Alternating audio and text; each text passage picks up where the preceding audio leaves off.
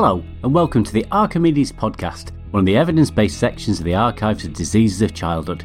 What do we do here? Well, we sort of emulate most of the steps of evidence-based medicine focused on a real clinical question. Now, as I'm sure many of you will know, there are 5 steps to evidence-based practice. The first is to ask a question in a structured way. The second is to go out and acquire some information that might answer it. Then you have to appraise that evidence, look at its strengths and its weaknesses, and then think about how you might apply it in practice, given those strengths and weaknesses, the context, the area that you're working in. The 5th step is to assess your performance in some way. And we talk about this as a continuous professional development activity. So it might be that you, after taking this, write your own Archimedes and submit it following the instructions on the webpage.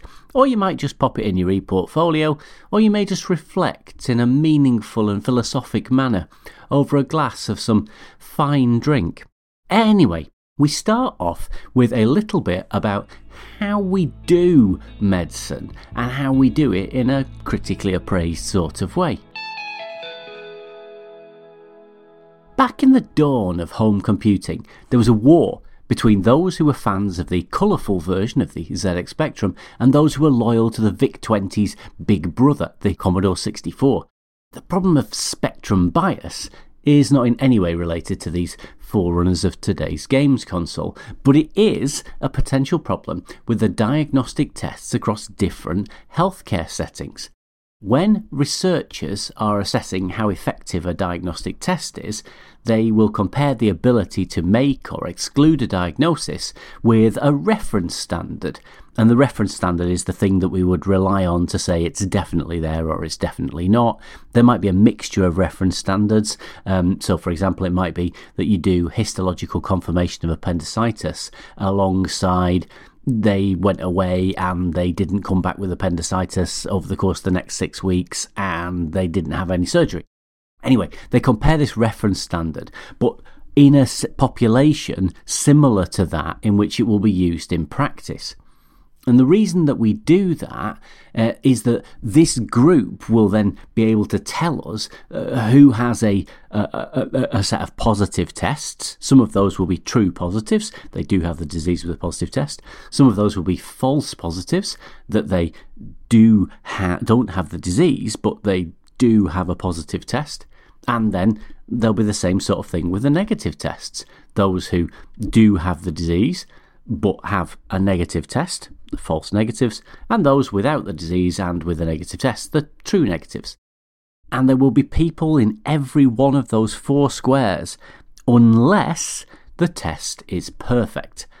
And it is very, very uncommon to have a Mary Poppins test. Now, the reason why we get the false positives and the false negatives, that might vary across different groups of patients, and that is the core of spectrum bias.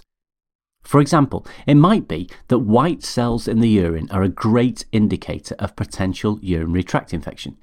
But if you use this test in a neutropenic population, where the overall white count is very low, then it becomes less helpful.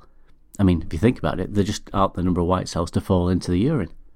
Similarly, if you use a physical examination finding of wheeze to indicate asthma or reactive airways disease, in a group of kids at very high risk of invasive fungal infection, you might find a whole load of false positives.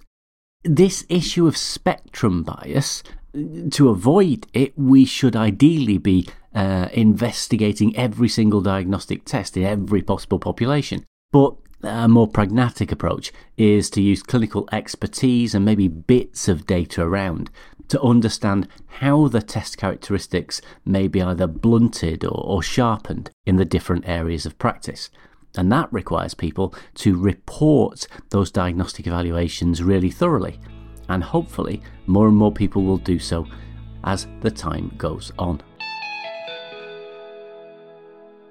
Now, after those bits of that, we go on to the actual evidence-based malarkey. And this report comes from Nikita Ramajaraman and Tim J. Van Hasselt, who are from the Paediatric Research Across the Midlands PRAM network and based at the University of Birmingham in the UK. They asked the question, what is the prevalence of portal vein thrombosis following umbilical venous catheterization in very preterm infants? The scenario that kicked this off was in a neonatal unit looking after a 28-week baby requiring a UVC. A routine echo to examine PDA found an echogenic, non-inclusive thrombus in the left portal vein, and it was thought to be secondary to that UVC placement.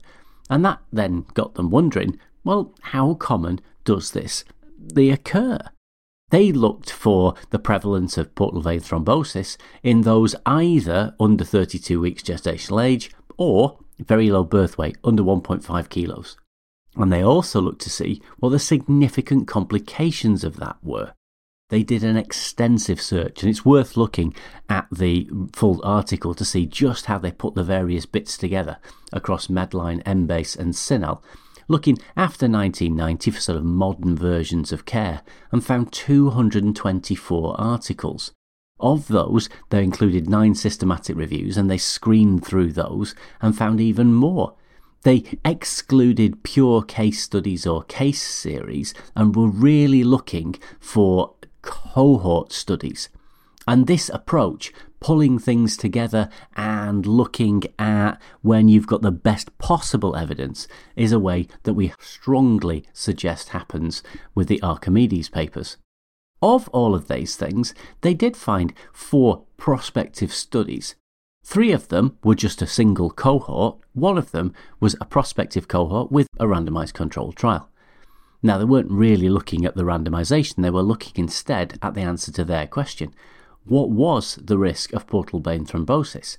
And, where followed up, what was the risk of complications?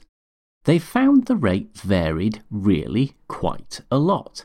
From 50% in a study of 106 babies, all the way down to 10% in the randomized controlled trial.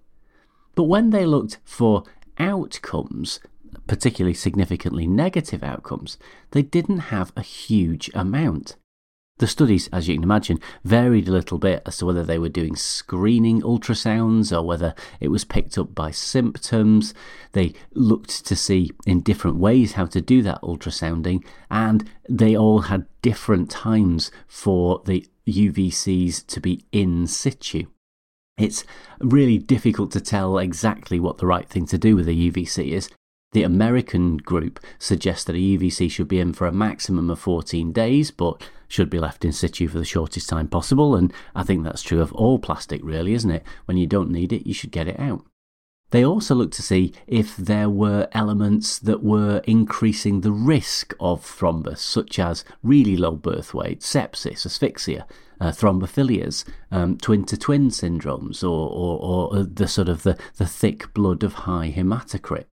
When they looked at that, they did look to see that in the end result, a high hematocrit, greater than 55%, did appear to be linked to thrombosis, but the other factors didn't really stand out. Now, in these sorts of studies, with these sorts of numbers of patients, we're not talking very large numbers. As I say, we've got 1 of 31 all the way up to 1 of 210. Looking for multiple potential causative factors is always going to be underpowered. That is, you'll run the risk of saying there isn't a link when there actually is. But the one that stood out was thick blood, and that sort of makes sense. What are the clinical bottom lines that the group came up with? Well, they suggest that we don't know. The prevalence of thrombosis might be anywhere between 10 and 50%, but that where followed up, the incidence of complications is really low. However, a big rider on that in that the work is sketchy and hasn't been done in large numbers of patients, and we can't get a true estimate.